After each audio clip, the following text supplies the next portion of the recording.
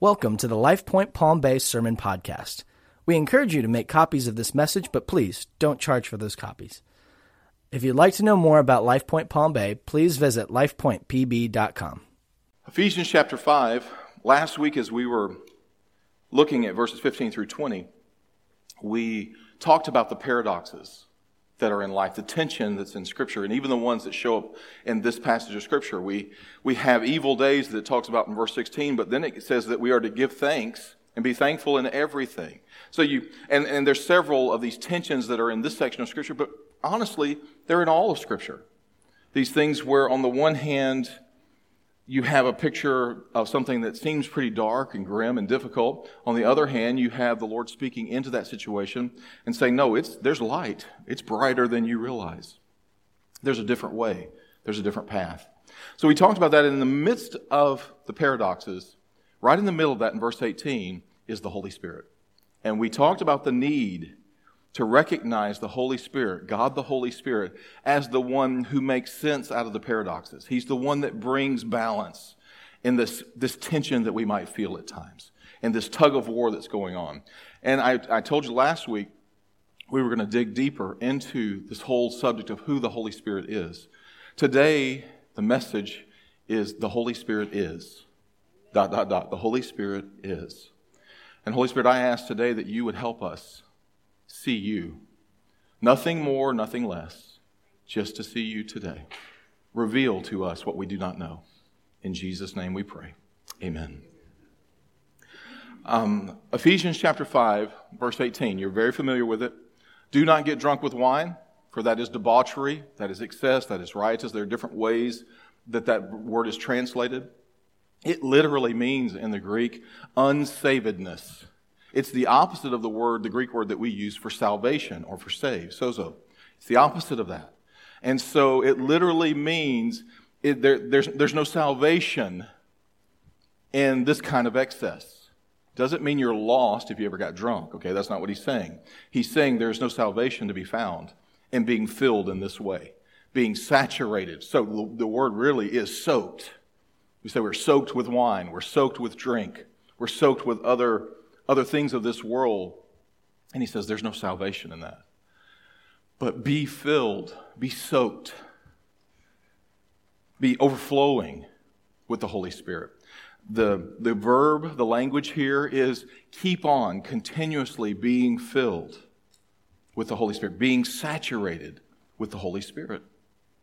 Now, what does that look like? What does that mean? And for some, who is the Holy Spirit? I'll be honest with you, until 15 years ago, the Holy Spirit was a theological concept to me. Until 15 years ago. That's it. I knew about him in the sense that he's part of the Trinity. There's God the Father, God the Son, God the Holy Spirit. I knew that. I didn't dispute it, but it was simply intellectual knowledge to me. Now, you say, wait a second, weren't you saved before 15 years ago? Yes, I was. I was saved. So he was working in me. I just didn't know who he was. I didn't understand who he is. I want to share some of that with you today. And one of the best places to do that is to go to what Jesus said just before he's crucified. Because some of the greatest insight we have into the Holy Spirit comes from Jesus himself. So if you look with me over in John 14, we're going to look at some of the things that we want to understand who the Holy Spirit is. Let's look at what Jesus said. John chapter 14, beginning in verse 15. Now again, here's another very familiar verse.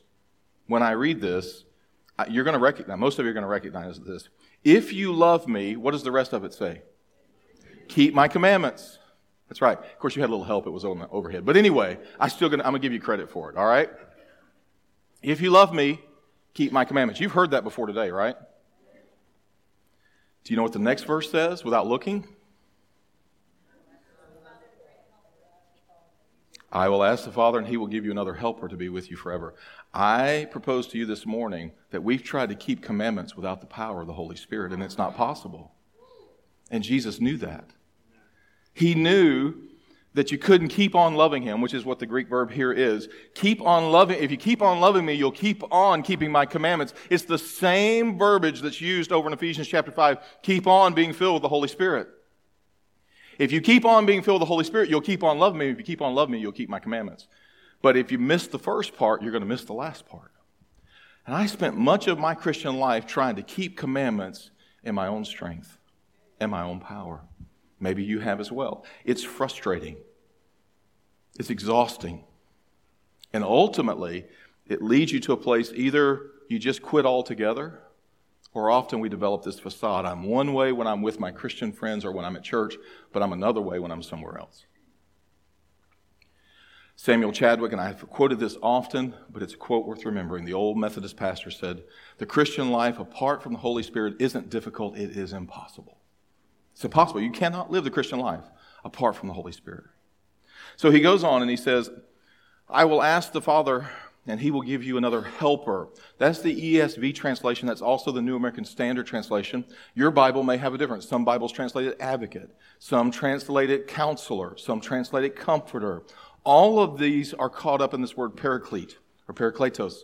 You have all of these ideas. I like helper, okay? I guess maybe because I like the ESV, but I like helper. I like that translation. The others are not bad, but I like that. This whole idea, Jesus said, "I have a helper for you." Instead of you trying to prove that you love me by just gritting your teeth and trying to keep my commandments, I want to give you a helper. And this helper is just like me, with some minor differences, and he'll talk about those. Now, even the Spirit of truth, this is talking about the Holy Spirit, even the Spirit of truth, by the way, Jesus is also truth, right? He says, "I'm the way, the truth, and life." So this Spirit that he says, this helper, is just like him, whom the world cannot receive, because it neither sees him nor knows him. You know him, for he dwells with you and will be in you. All right, one of the things that we need to understand about the Holy Spirit, Jesus talks about him, and he says, "I'm going to send him. I'm going to ask the Father to send him to you when I leave." And he's not just going to be around you. He's going to be in you. If you are a believer in Jesus Christ, the Holy Spirit dwells. God, the Holy Spirit, dwells inside of you. That's what Jesus is saying. He's not just around you to kind of come alongside, because that's part of that meaning of paraclete as well. You come alongside. He does come alongside, but he doesn't just come alongside. He's in you. He's in me if we are believers in Jesus Christ. God himself residing in us. Now look with me a little bit further in the chapter, verse 25. "These things I have spoken to you while I am still with you. But the Helper, the Holy Spirit, whom the Father will send in my name, he will teach you all things and bring to your remembrance all that I have said to you." What is Jesus saying? He's saying you're going to wrestle with this idea, because the disciples had gotten used to walking with Jesus. If they had a question, they asked Jesus. If they didn't know how to do something, they asked Jesus. If they were curious about how you actually do what Jesus said, they'd watch Jesus. Matter of fact, one of the things that we have record of in Scripture is Jesus was praying. He prayed often. The disciples didn't know how to pray the way Jesus prayed, so they came and said, "Jesus, would you teach us to pray the way you pray?" So they had him. He was there. But he's leaving. He knows he's leaving. They still haven't caught on yet, even though he's told them repeatedly. But he says the Holy Spirit's going to be with you and in you, and he's going to teach you all things. He'll say later on in a later section of Scripture, he'll teach you, he'll bring to your mind all the things that I have said to you. He's going to be your teacher. He's going to be the one to cause you to remember what you've forgotten. Have you ever had that experience? You're in a conversation or you're involved in something, and that something will come to your mind. You can't remember exactly all the details around it, but it comes into your mind at exactly the right moment. And you're thinking, I haven't thought about that in forever. That thought had not even crossed my mind, or that situation or that example hadn't even been there. This morning is case in point. Psalm 20, verse 7. I hadn't thought about that verse in a long, long time, though I've read it many times.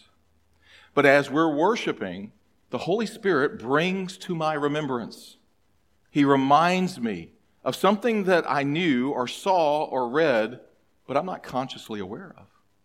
He loves to speak in that way. As a matter of fact, Jesus is giving us a clue into how the Holy Spirit is going to work in our life. He's going to teach us, and He's going to cause us to remember. So there's a lot of things He's going to bring to our mind. That's what He does. Now, I also realize the enemy can bring things to our mind. So there has to be a way to discern and all that. And we'll talk more about that as we go along in the next couple of weeks, talking about the Holy Spirit. But the Holy Spirit's going to bring things to your mind. Learn to pay attention. Learn to be listening and looking for them. And He's going to cause you to remember and to see things in a clearer way than you've seen them before. Notice what He says here. He says, He will bring to remembrance all that I have said to you. Over the last couple of days, this was made real to me. I told you that last year, toward the end of last year, I really had this sense that the Lord was saying, I want you to do 2 services. And as I've told you before, I have been the biggest opponent of 2 services in this church. All right? Most of you were counting on the fact we would never do 2 services because Pastor hates the idea so much. All right? And I do. And I did. And the Lord keeps stirring and working. And I've shared with you the story. I went to the elders and had them begin to pray with me. And then when we sat down to talk about it, I'm convinced, I just know. Do you know how rare a thing it is to get 7 men on any subject to agree the first time? Do you know how rare that is? It rarely ever happens. Rarely. And I go around and I'm counting on one of them at least to say, no, this is a bad idea. Then I'm thinking, great, we can wait and pray a while. Let's pray another year or 2, all right? Until we can sort through all of this.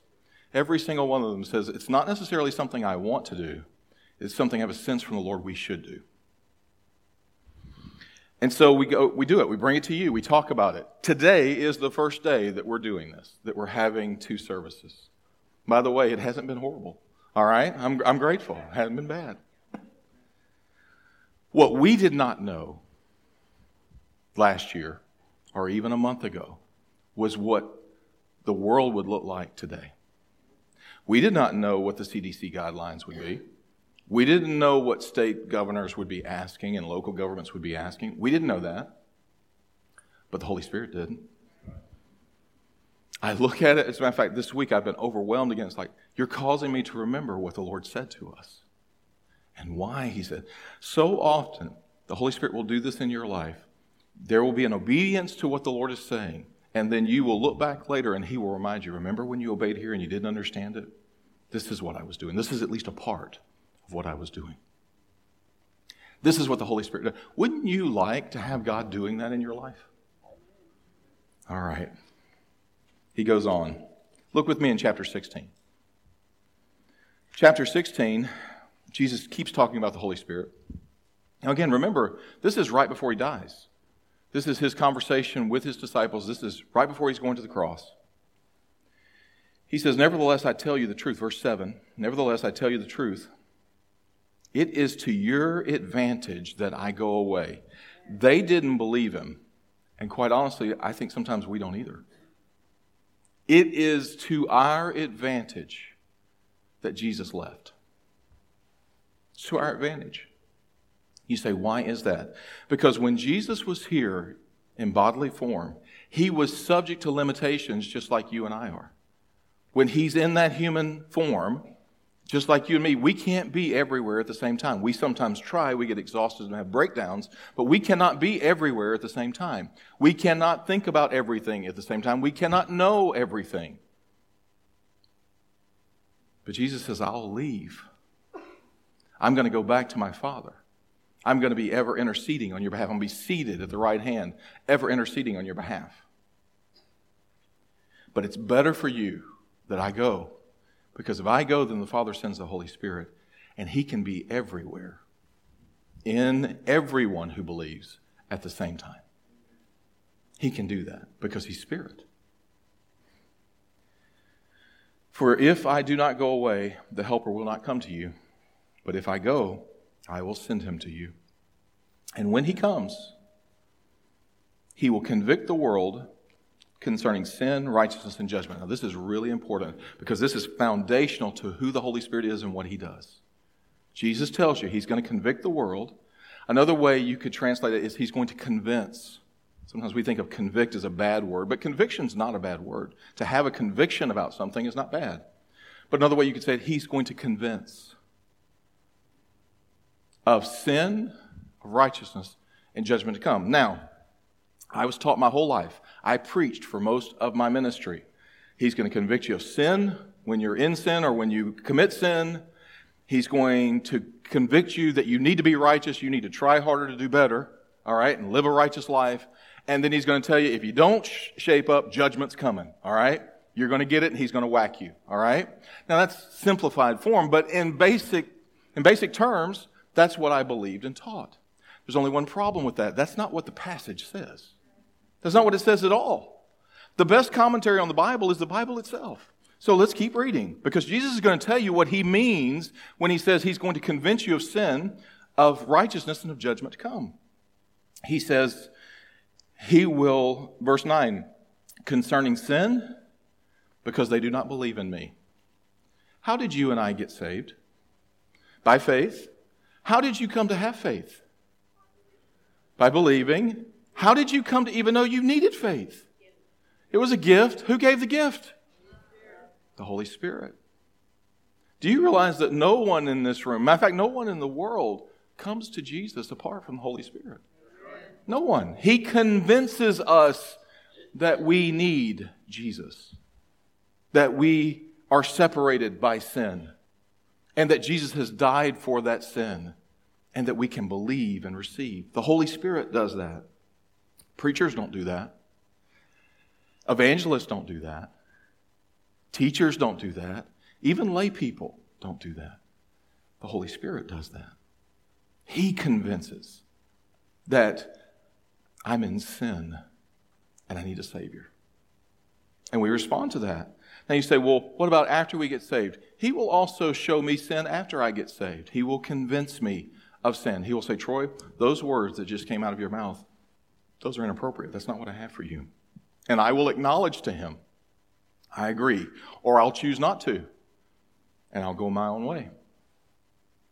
But this is this ongoing work that the Holy Spirit does. He convinces of sin. Primarily before we get saved, but he continues to do this after we get saved. But his purpose of convincing me of sin is not to beat me into righteousness. Notice what it says here in this next verse, in verse 10. Concerning righteousness, because I go to the Father, and you will see me no longer. Now that is a strange statement. If we're going to interpret this as you need to try harder to do better. If we're going to interpret it that way, we need to lead a more righteous life. We need to be gooder. It's bad English, but it gets the point across, all right? That's not what Jesus is saying. He says he's going to convince you of righteousness because I leave and you won't see me again, but I go to the Father. What is he saying? He's going to remind you continuously that I have paid it all and that I am seated at the right hand of the Father. I am making intercession for you. I became sin, who knew no sin, that you might become the righteousness of God. He's saying, you're not working harder to try to be righteous. The Holy Spirit's constantly reminding you, I've already made you righteous. That's who I am. And I'm gone to prove that. But I have completed the work. I've completed the task. The Holy Spirit's going to keep reminding you of this. Does that mean we should try to do the wrong thing? No. But the Holy Spirit keeps reminding me and teaching me, I do not attain righteousness by my own effort. It was a gift that was given to me. It was paid for by Jesus. Now notice what he says. And then there's judgment to come. Concerning judgment, verse 11, because the ruler of this world is judged. That doesn't sound like we're getting judged. Do you realize that if Jesus has already been judged for your sin, you cannot be judged for them? Jesus has already been judged for them. He says the Holy Spirit's going to remind you that the ruler of this world is judged. Why? Because it looks like he's still in charge. It looks like he's still in control. Do you understand that Jesus took back control 2,000 years ago? And matter of fact, John 12 tells us that the prince of this world has already been judged. Already. It's already a done deal. His end is sure. So I don't have to believe the devil's lies, that I'm still in bondage, that I can't help it, that I have to live this way, that there is no hope, that I'm just hanging on, struggling. I'm hanging on to the bitter end. I don't want to hang on to the bitter end. All right? That isn't my calling. It's not your calling to hang on to the bitter end. The enemy has been judged. Christ has won. His power, His righteousness is mine. His power is mine through the Holy Spirit. And I can live that way. I don't have to be afraid of virus. I don't have to be afraid of the stock market. All right? I don't even have to look at it, which is better right now. I don't even have to look at it. All right? I have power over whether I look at it or not. I don't have to worry. I don't have to worry about this world that my children are growing up in. I don't have to worry that it's way worse for them than it was for me. I don't have to worry. Why? Because the Holy Spirit reminds me constantly, Jesus has won and the enemy is defeated. Period. This is the helper. This is what the helper does. Now, he goes on in this passage. I still have many things to say to you, but you cannot bear them now. If you're a parent, you understand that. You really do. You're thinking, there's so much more I need to tell you, but you're not ready for it yet. I can't tell you now. So he says, when the Spirit of truth comes, He will guide you into all the truth. For He will not speak on His own authority, but whatever He hears, He will speak, and He will declare to you the things that are to come. He will glorify me, for He will take what is mine and declare it to you. Now, some of you may be thinking, this Trinity thing is confusing. Join the club, all right? It is. It is confusing. One God. There's only one God. We don't worship three gods. There's only one. Three persons, three personalities, if you will, three distinct persons, one God. But no competition, no rivalry, no hierarchy. But we say, the Scripture teaches us that the Holy Spirit glorifies Jesus. He makes Him known. Jesus glorifies the Father. He says, I only do what I hear the Father say. He glorifies the Father. The Father glorifies the Son. He says, this is my beloved Son in whom I'm well pleased. And then Jesus says, hey, it's better for you to leave because the Holy Spirit's going to come and He's better for you. All right? And it's this continual circle. We don't understand that in human terms because we have rivalry and hierarchy and all those things. But it's not here, not in the Trinity. It's this beautiful picture, all working together. So it's not wrong to talk to the Holy Spirit and to speak to Him as God because He is God. Nor is it wrong to speak to Jesus or to pray in Jesus' name or to talk to my Father. I can do all three. I am not disrespecting any because they all complement and agree. Now, here's the challenge that we have with the Holy Spirit is if He's our helper, how do we receive His help? How do we know?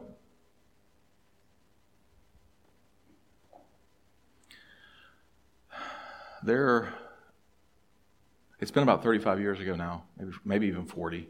I was a teenager. And I had the privilege to go with my dad out on sea trials. They were taking one of the cruisers that he was responsible for. They were taken out on sea trials.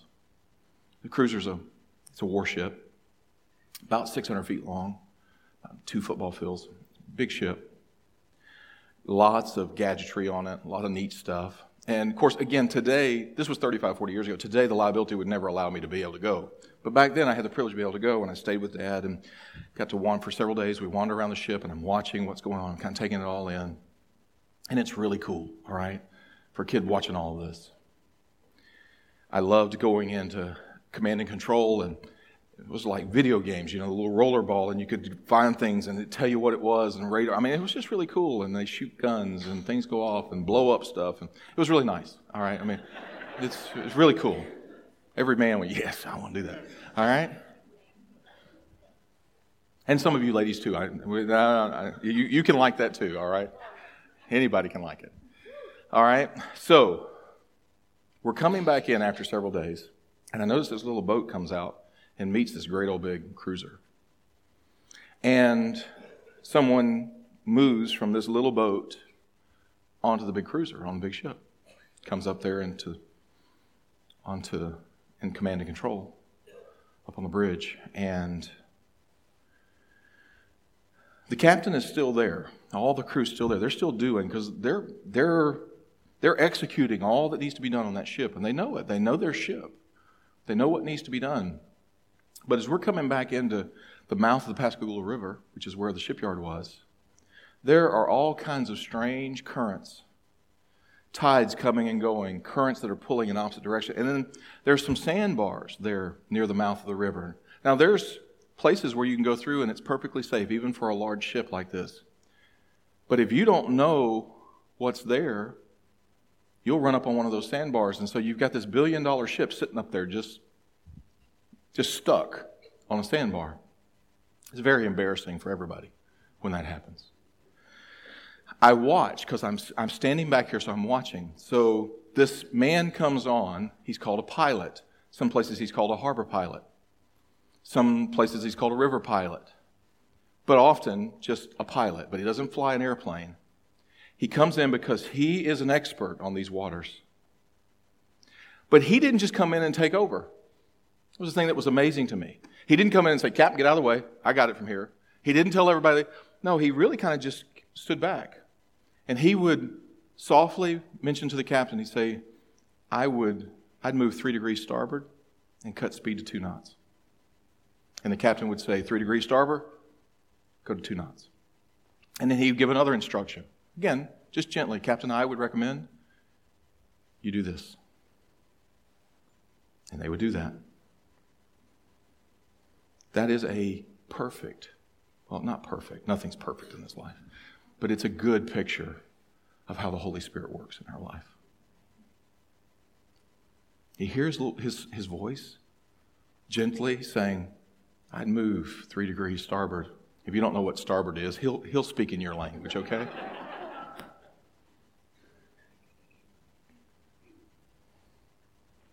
You need to slow down here. You need to speed up here.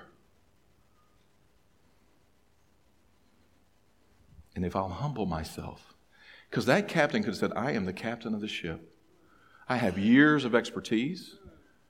I have met some really important people. I know a lot of stuff. But in that situation, all of that doesn't matter. None of it matters. What matters is who knows the mouth of that river. That's all that matters. The pilot knows that. He's the expert there. And he's gently saying, do this. And you and I humble ourselves and say, yes, Lord, I'll do that. We all have to do it. Whether it's doing multiple services, whether it's words that we choose to speak or the Holy Spirit says don't speak or speak it this way, or moves in career, or direction in relationships. That gentle voice saying, move this way. He's our helper. He wants to do that. He's always doing that if we'll allow him. Years ago, I'm going to ask Lori to come and in the worship team. Years ago,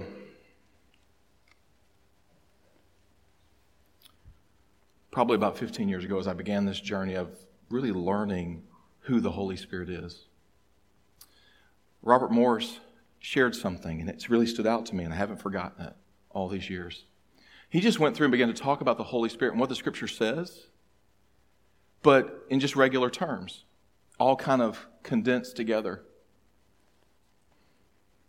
I want to share it with you because this morning,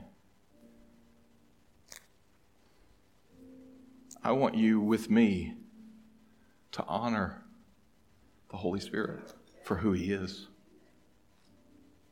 The Holy Spirit intercedes for us and through us on earth. The Holy Spirit hears, speaks, teaches, and guides us into all truth. He glorifies Christ, receives of Christ, shows us Christ, and brings all of Christ's words to our remembrance. It was better for us that Jesus left, so that the Holy Spirit would come. He shows us things to come. He knows the deep things of God. He searches all things, and He reveals them to us. Lying to Him is called lying to God. Where He is, there is liberty. The writers of the Bible spoke as they were moved by Him. We are warned not to grieve Him or quench Him. The sin against Him is unpardonable. Why? Because He is the only one who can reveal to us the Son, and apart from the Son, we cannot be saved. Unless we are born again by the Spirit, we cannot enter the kingdom of God. We are convicted by Him, born again by Him, led by Him, filled with Him, and sealed by Him. He is God. That's who He is. But my experience for many years, He was the left out one. He was the God I didn't know. I don't want that for you. I don't want it for me. I don't want it for any of us. My challenge to you this morning,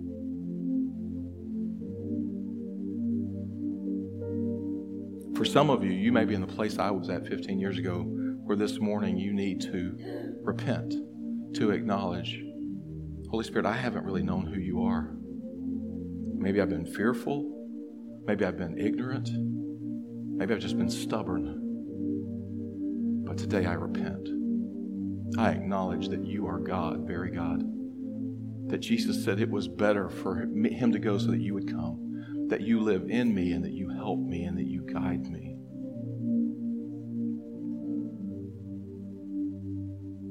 I want you to close your eyes with me for just one moment. And maybe you know who the Holy Spirit is. Maybe you've had encounters and just experience walking with Him. But there are areas even now, today, where you're being resistant to Him, to His help. You will not humble yourself. I would challenge you this morning, repent. Repent. Say, Lord, I acknowledge, Holy Spirit, that you are in me and that you are God, that you are my helper. I cannot do this Christian life without you. I can't know Jesus without you. I can't know truth without you. I cannot speak words filled with grace and truth without you.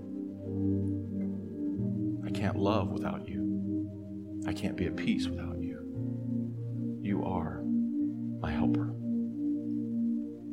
Lord, I pray for us as your people today.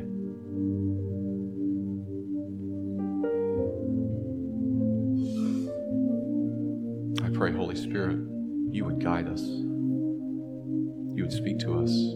And that you would pour out grace so that we would humble ourselves to listen to that gentle voice when you speak and say, go this way, stop here, speed up there. Reach out. Believe me. Lord, help us believe today in every way. Cause us, Holy Spirit, to look like Stephen, where it said in Scripture he was full of faith and the Holy Spirit. Lord, we want to be full, saturated, soaked with you. We ask for it, believe you for it, in multiplied ways in this body of believers and beyond. And we pray this in Jesus' name. In just a moment when we dismiss, we always have prayer partners. If we can pray with you about anything in your life, whatever it is, it's our privilege to be able to do that. I want to thank you for being part of this today, this very first 9 o'clock service. And I want to challenge you with all my heart. If the Holy Spirit is just a concept, a theological concept to you, I plead with you, press in, get to know Him. Know Him as God.